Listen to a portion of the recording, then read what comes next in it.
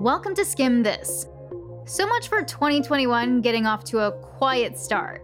We've got a lot to get to today. First, we've got the story of what was supposed to happen in Washington, D.C. on Wednesday, and then the story on what actually went down.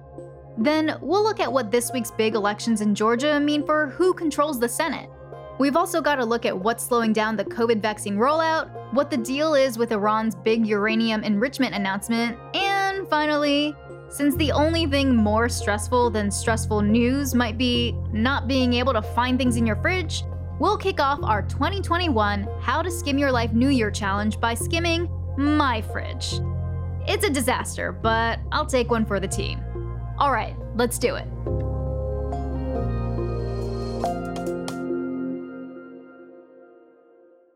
Wednesday was supposed to be a relatively straightforward day in Washington, D.C. Not an unimportant day, but one that most historians, journalists, and politicians expected would be predictable. Are there any objections to counting the certificate of vote of the state of Alabama that the teller has verified appears to be regular in form and authentic? Hearing none. More than 2 months after November's presidential election, members of the Senate and the House of Representatives were scheduled to get together to certify the votes of the Electoral College. Back in December, electors cast their votes for president, and as expected, 306 voted for Joe Biden and 232 voted for Donald Trump. The paperwork from those Electoral College meetings was gathered together and sent to D.C. in some pretty nice mahogany boxes lined with leather. For real. And on Wednesday, like has happened in every presidential election in recent history, Congress was scheduled to open up those boxes, confirm that what was inside was legit, and certify the Electoral College vote. But in the weeks leading up to Wednesday's joint session of Congress, we'd begun to hear two very different descriptions of what could possibly happen. Most politicians, Democrats and Republicans, said the election is over. You can be happy or unhappy with the results, but at this point, the people and the Electoral College have spoken. A small number of Senate Republicans and many more in the House of Representatives were still planning to object to the results from several close states that Biden won, including Arizona, Michigan, and Pennsylvania. But those objections were really just a political statement, not an actual threat to the certification process. But President Trump had a different view of Wednesday's meeting. We will never give up. We will never concede. That was Trump at a rally in Washington, right before Congress started certifying the Electoral College votes. Trump told the crowd that Congress could unconstitutionally change the results of the 2020 presidential election, and that his supporters could play a role in making that happen. And he tried to enlist his Vice President Mike Pence, too. If Mike Pence does the right thing, we win the election. Not long after those remarks, Pence took a seat in the Senate to preside over the meeting of Congress. But instead of listening to Trump's appeal, Pence basically said, "I'm part of that first crowd, the ones who say Congress can't change the results of an election and that the election is over."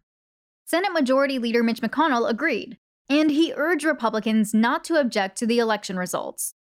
We're debating a step that has never been taken in American history. Whether Congress should overrule the voters and overturn a presidential election. And this is when things got complicated. While it's difficult to understand the motives of a mob, the timing of what happened next would suggest the thousands of people who marched from Trump's rally to the U.S. Capitol wanted to stop the certification of the election result. At the very least, they surrounded the building, pushed past police barricades, and some of them physically forced their way into Congress. This is the moment on the floor of the House of Representatives when that mob rule attempted to stop the constitutional process of certifying the results of the Electoral College. We'll pause. Protesters are in the building. Thank you. Without objection, the chair declares the House in recess. What followed won't soon be forgotten.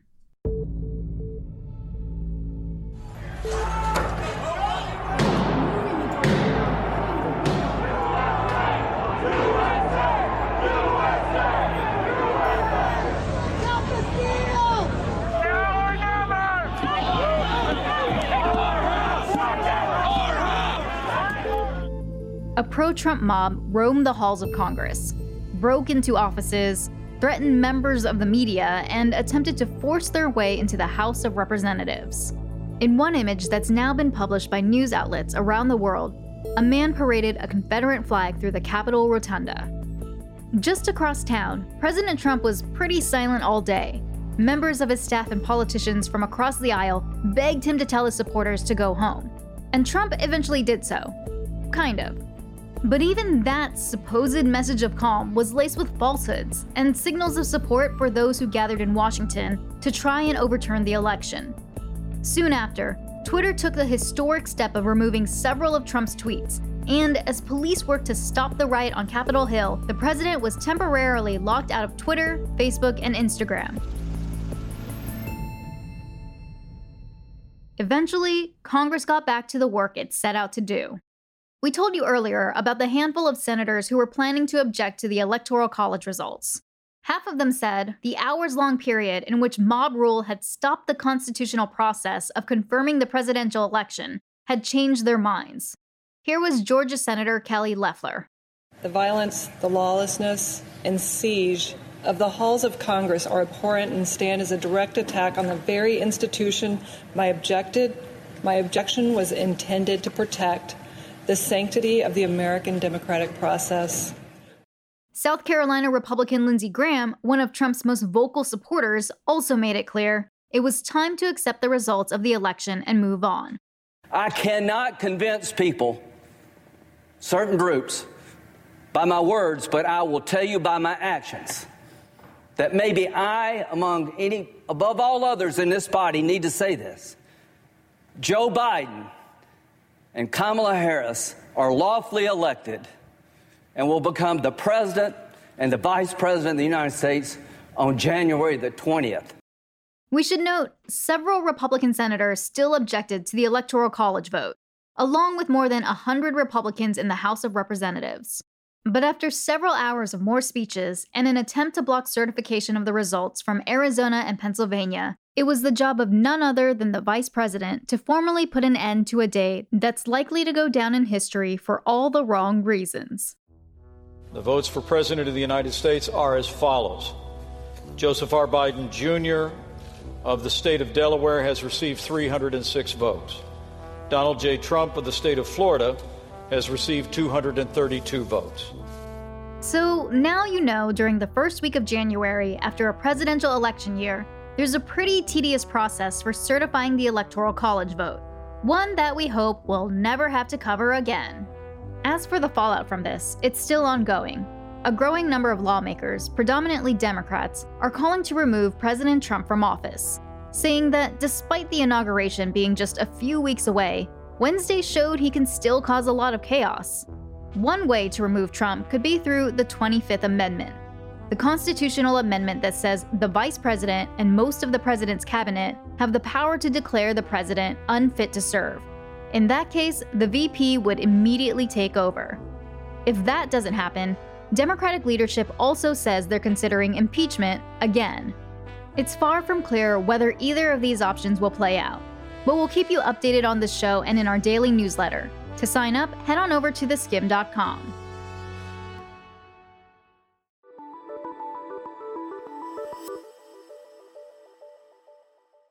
By now, you've probably heard that 2 Democratic candidates in Georgia won their Senate races against 2 incumbent Republicans. If you're thinking, wait, why didn't this election get settled in November? Well, there was an attempt, but Georgia's election system requires candidates to win at least 50% of the vote in order to claim a victory. And after the November Senate races, none of the candidates hit that mark. Enter 2 major runoffs, a whole lot of money, and a lot of political ads. This is about saving America from socialism and protecting the freedoms that make us great.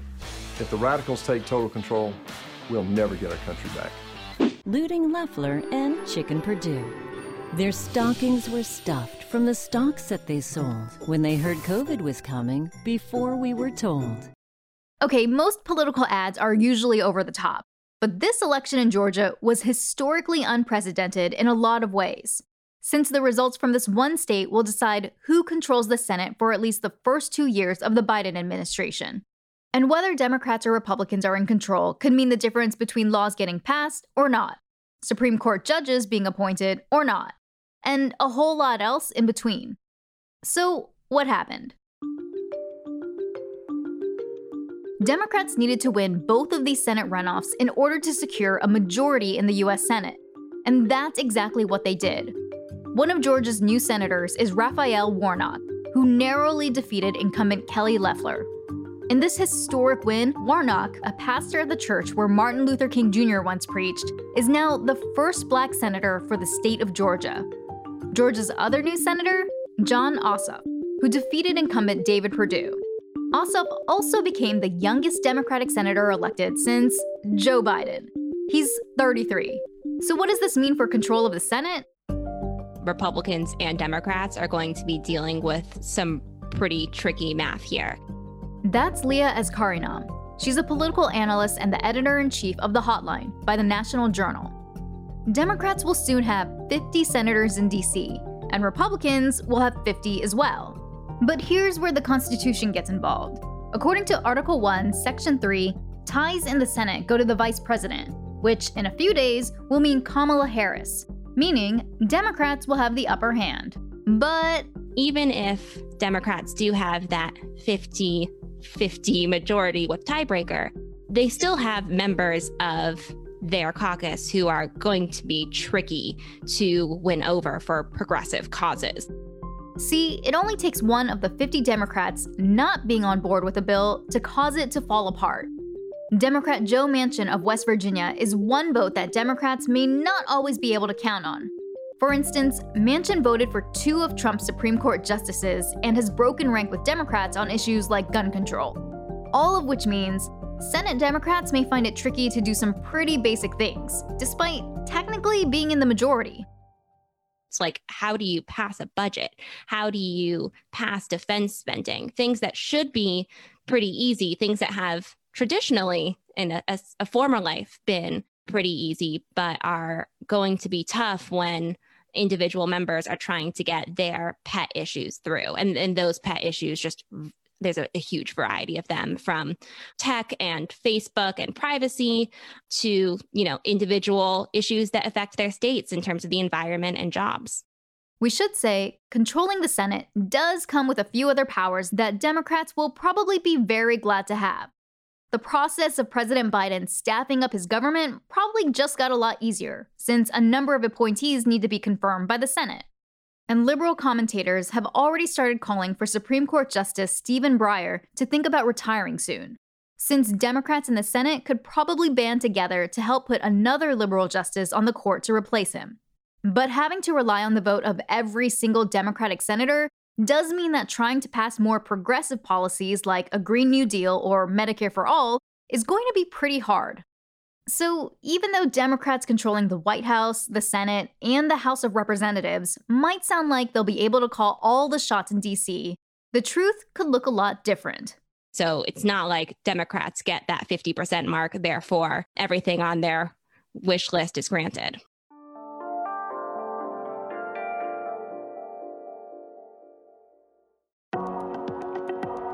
Over the last few episodes, we've been asking you for a favor: to fill out a quick listener survey so we can continue to make sure we're producing the best possible content for you.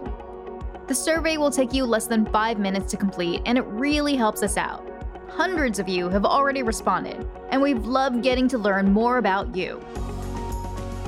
One of our listeners in Germany even wrote in saying skim this helps prevent Betriebsblindheit, which is a brand new word for us. It's also our favorite new word. To find out what it means and for the link to fill out our survey, check out our show notes, or head to theskim.com/podsurvey. That's theskim with 2 M's.com/podsurvey. A few minutes of your time will help us give you hours and hours of the content you want in 2021 and beyond. Thanks. It feels like every day we get a news alert about the COVID-19 vaccine. And a lot of them have been good. Like the news that a third vaccine from Oxford and the drug company AstraZeneca has been approved in countries including the United Kingdom and India. There's also good news from drug maker Moderna, who said they'll be upping their vaccine production by 20%, promising 100 million additional doses by the end of 2021. But despite those positive headlines, it turns out that the US is having problems actually rolling out the vaccine and is lagging way behind its OG targets. So, like we said, good news on paper, bad news in real life. As a reminder, the federal government originally promised that 20 million people would be vaccinated by the end of 2020. That didn't happen. Before we break down what's causing the holdup, let's first talk about how the vaccine was supposed to be distributed. My name's Josh Michaud. I'm Associate Director for Global Health Policy at the Kaiser Family Foundation. We asked Michaud, who's in charge of the rollout process? Essentially, the way that it's supposed to work is that Operation Warp Speed, which is this interagency effort of the US government to both research, develop, and also produce and distribute vaccines, will be in charge of actually taking the vaccines that are on hand, that are rolling off of the production lines, and sending it out to states and localities across the nation. Meaning the federal government is in charge of getting the vaccines to the states. And it's up to the states to figure out how to distribute those vaccines to eligible Americans. Okay, so that's already a lot of people to keep on CC for every decision. And making this even more complicated, private companies are in the mix. Operation Warp Speed has also enlisted companies like Walmart and CVS to help with vaccine rollout, especially to people in nursing homes. So when you boil it down, you're really seeing a partnership between the federal government, state governments, sometimes local health departments and city governments, and private companies. There's a lot of different moving parts here. So that's how the vaccine rollout started. How's it going? One way to tell is by looking at how many vaccines have been distributed to different states and how many vaccinations have occurred in states. And so far, the CDC's numbers indicate that while around 17 million vaccines have been distributed, only around 5 million have actually gone into people's arms. We should note, because states are in charge of getting people vaccinated, some are doing things better than others. States like West Virginia and North Dakota actually have a high ratio of vaccines to people vaccinated, whereas places like Georgia and Maryland, not so much. So what's causing the holdup? Michaud told us the first reason is that state officials and healthcare systems are already overstressed. Hospitals across the country are crowded and running out of key supplies like oxygen and beds. In certain states like California, some patients are being turned away to preserve hospital capacity. Add in the responsibility of distributing the vaccine with very little guidance from the federal government, and it's imposing a lot of responsibilities on an already overworked system in terms of the providers, in terms of the government officials responsible for doing this. Health departments, which are mostly responsible for doing this work, are already, running on fumes because they're dealing with the everyday, challenges of the pandemic itself. The last thing those officials and healthcare workers need is a ton of extra paperwork or phones ringing off the hook. Those overworked systems also face a second challenge: funding. So what might have made a big difference is, 4 to 6 months ago, having a much stronger emphasis and planning effort, and critically funding support for state and local governments in order to implement what we knew was going to be a complex task and effort to vaccinate people. As many may know, the federal support for this effort of distribution in terms of financing has been quite low up until now. So something on the order of $200 to $300 million for the United States as a whole has been provided for vaccine distribution, which is not nearly enough. There's some good news here. The newest relief package from Capitol Hill is allocating another $8 billion for vaccine distribution. But experts still warn that funding is basically just a Band-Aid, and states and healthcare officials will need more money in the near future. That brings us to our third reason distribution has been slow: the calendar. The vaccines were authorized towards the end of December, and There were certain numbers of doses that were sent out at that time. And of course, this coincided with the holidays. And so that did have some measurable effect on slowing down vaccinations. So the vaccine rollout had a slow start around the holidays, but U.S. health officials are hoping to hit the ground running in 2021. Michaud told us, now that the holidays are behind us, and now that states have a cash infusion, these next few weeks are going to be really important. So watch this space. The next 2 weeks will be sort of critical to see, with the holidays past us, with the initial, difficulties of getting these programs started up behind us. We now will see how effective we can be in getting this out. I do think that we're going to see a real transformation in the next couple of weeks as to how fast we can be vaccinating people. One, because the supply will increase significantly. We're talking about 5 million to 10 million doses coming online every week now. And then states will be learning from their mistakes and sort of ironing out the kinks in their systems. And we'll also be expanding vaccination to include a lot more larger groups of our population. So all those will add up to many, many more people being vaccinated, which will be great to see. But also we'll have to monitor how well it goes. For more updates on the COVID-19 vaccine, subscribe to our daily newsletter at theskim.com.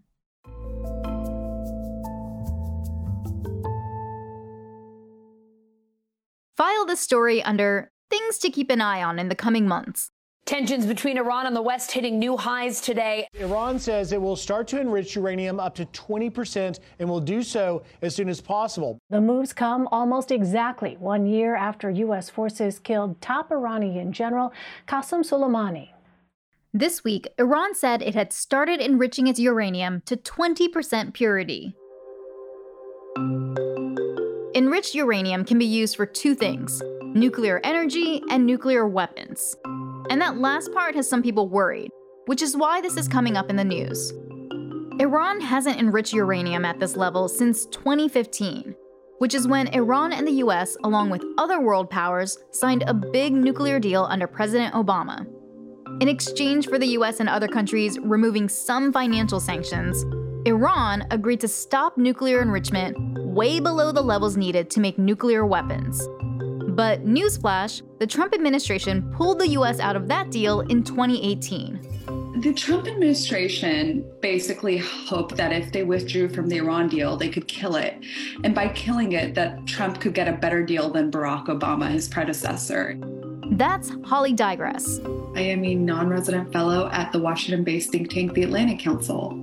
Digress says what we're seeing now, Iran enriching uranium to levels that would have violated the deal, is in part a reaction to Trump's maximum pressure strategy.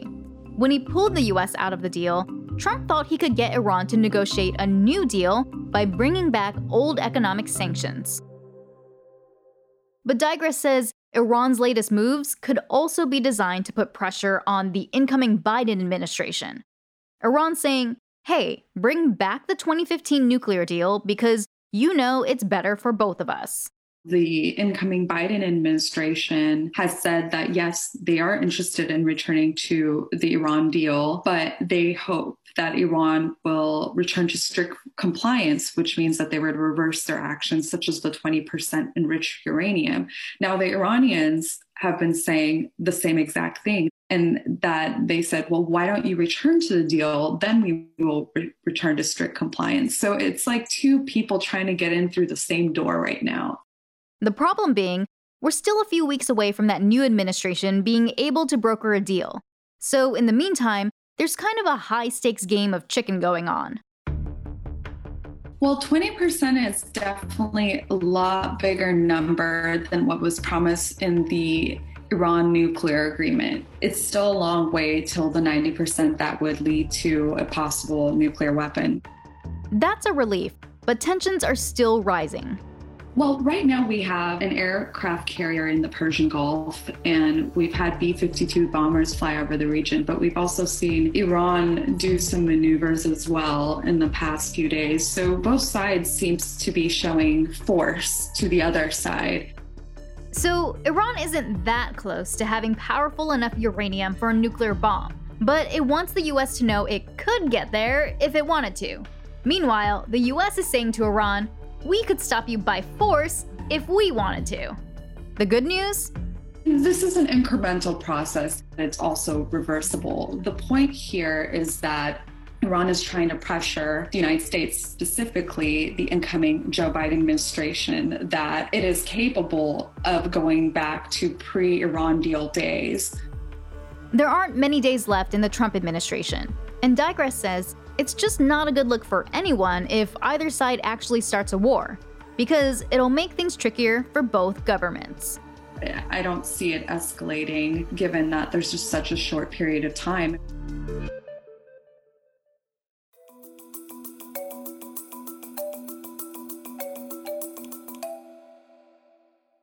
It's finally 2021. And with the year which must not be named behind us, we're kicking it off with the How to Skim Your Life 21-Day New Year's Challenge. Because the one thing we can all agree on is the need to reset. And since resolutions are so last year, this challenge is all about helping you take inventory of the things in your life that matter. Today's topic, how to skim your fridge. Don't worry, we've got you. We called up an expert to walk me through it step by step and help me turn my fridge from a post-holiday disaster zone to something fit for the gram. #fridge goals.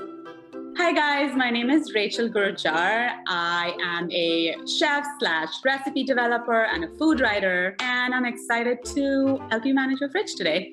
All right, so where should we start? I will say this top shelf is mainly cheese. Let's start at the door. You do have condiments generally in one area, but I like to take it one step further. I like to group mustards together. If I have any jams, that goes together. And then if I have any hot sauces, that goes together. What that does is that mentally, when you open the fridge and you want to grab something, it just makes it easier for you. And then also, once you get into the habit of things grouped, especially on your door, that's where you tend to put it back. So if it goes together, keep it together. And then you never end up buying an extra bottle of ketchup because you forgot about the other one buried in the back behind who knows what. And then I also like to organize that by height. So anything that's taller goes to the back, and anything that's shorter generally tends to stay kind of in the front. So fridge overcrowding? Meat consolidation. Another way to free up fridge space? Knowing what can be banished to the freezer for extra chilly safekeeping. Grated Parmesan cheese for Thursday pasta nights? Freezing can actually extend Parmesan's shelf life. And if you have a ton of sticks of butter from all your holiday baking left over, throw some in the freezer to store for when you really need them. Next up, shelves. So the top shelf is what you are looking at the most when you open the fridge. And I also like to keep things that I know I'm going to use every day or every morning. Genius. Rachel also recommends dividing your shelves into zones, like keeping one area for all of your dairy and one area for your leftovers or ingredients that you're planning to use for dinner that night, so they're easily accessible. And as for those crisper drawers at the bottom of your fridge, they're there to sort your fruit and vegetables and keep them fresh. So don't do what I did and use them just to store bottles of water. This probably means I should buy more vegetables. Also, if your refrigerator crisper drawers are equipped with control knobs to adjust their individual humidity, use them. Fruits and vegetables, they both need different levels of humidity. So salad leaves, they need more humidity, and that will keep them fresher for a longer time. Whereas fruits need lesser humidity to keep them crisp for a longer time and prevent them from spoiling really quick. Rachel also pointed out that not everything needs to go into your fridge. Foods like onions and potatoes should stay out of the fridge and separate from each other in a cool, dry place out of direct sunlight. You know what they say, every day is a learning day. I'm realizing that the majority of my fridge is just cheese and chocolate, so I guess that's just how I'm getting through this pandemic. Speaking of the pandemic, Rachel shared a quick tip for thinking through your next grocery run. First of all, make a list of things you like to eat. As in, don't panic buy anything that you actually won't want to eat or won't be able to finish before it goes bad. Like getting a giant tub of mayonnaise when a small bottle probably would have done just fine. Then try to look for recipes that will actually make you use those things. Not only that, you want to make sure you look at the serving size for the recipe you're making. So if it serves 6 to 8 people and you're just cooking for yourself, you might not want to eat the same meal every day for the rest of the week.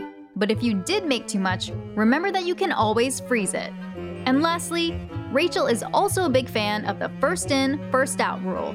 So if you opened or used something first, that's supposed to be in the front of the fridge. And lastly, don't forget the power of labeling and dating your food as a great way to remind yourself what should be next up on your plate. I'm so confused where all this extra space came from. I'm looking around to see if I'm missing something. No, you didn't. Yeah, that looks great already. I'm already thinking, what else should I put in here? Should I go hot sauce shopping? This January, The Skimm is here to help you start the new year strong. And now you know that when it comes to organizing your fridge, it can be a bit of an art form to keep things fresh. There are still 16 days left in our How to Skim Your Life challenge, so it's not too late to join. Go to theskimm.com/challenge for more details. Thanks for listening to Skimm This. This podcast was skimmed by Alex Carr and Luke Vargas, with additional help from Peter Bonaventure and Kira Long. And I'm your host, Justine Davey. We'll be back in your feed again next Thursday. For more Skimm and to sign up for our daily newsletter, head on over to theskimm.com.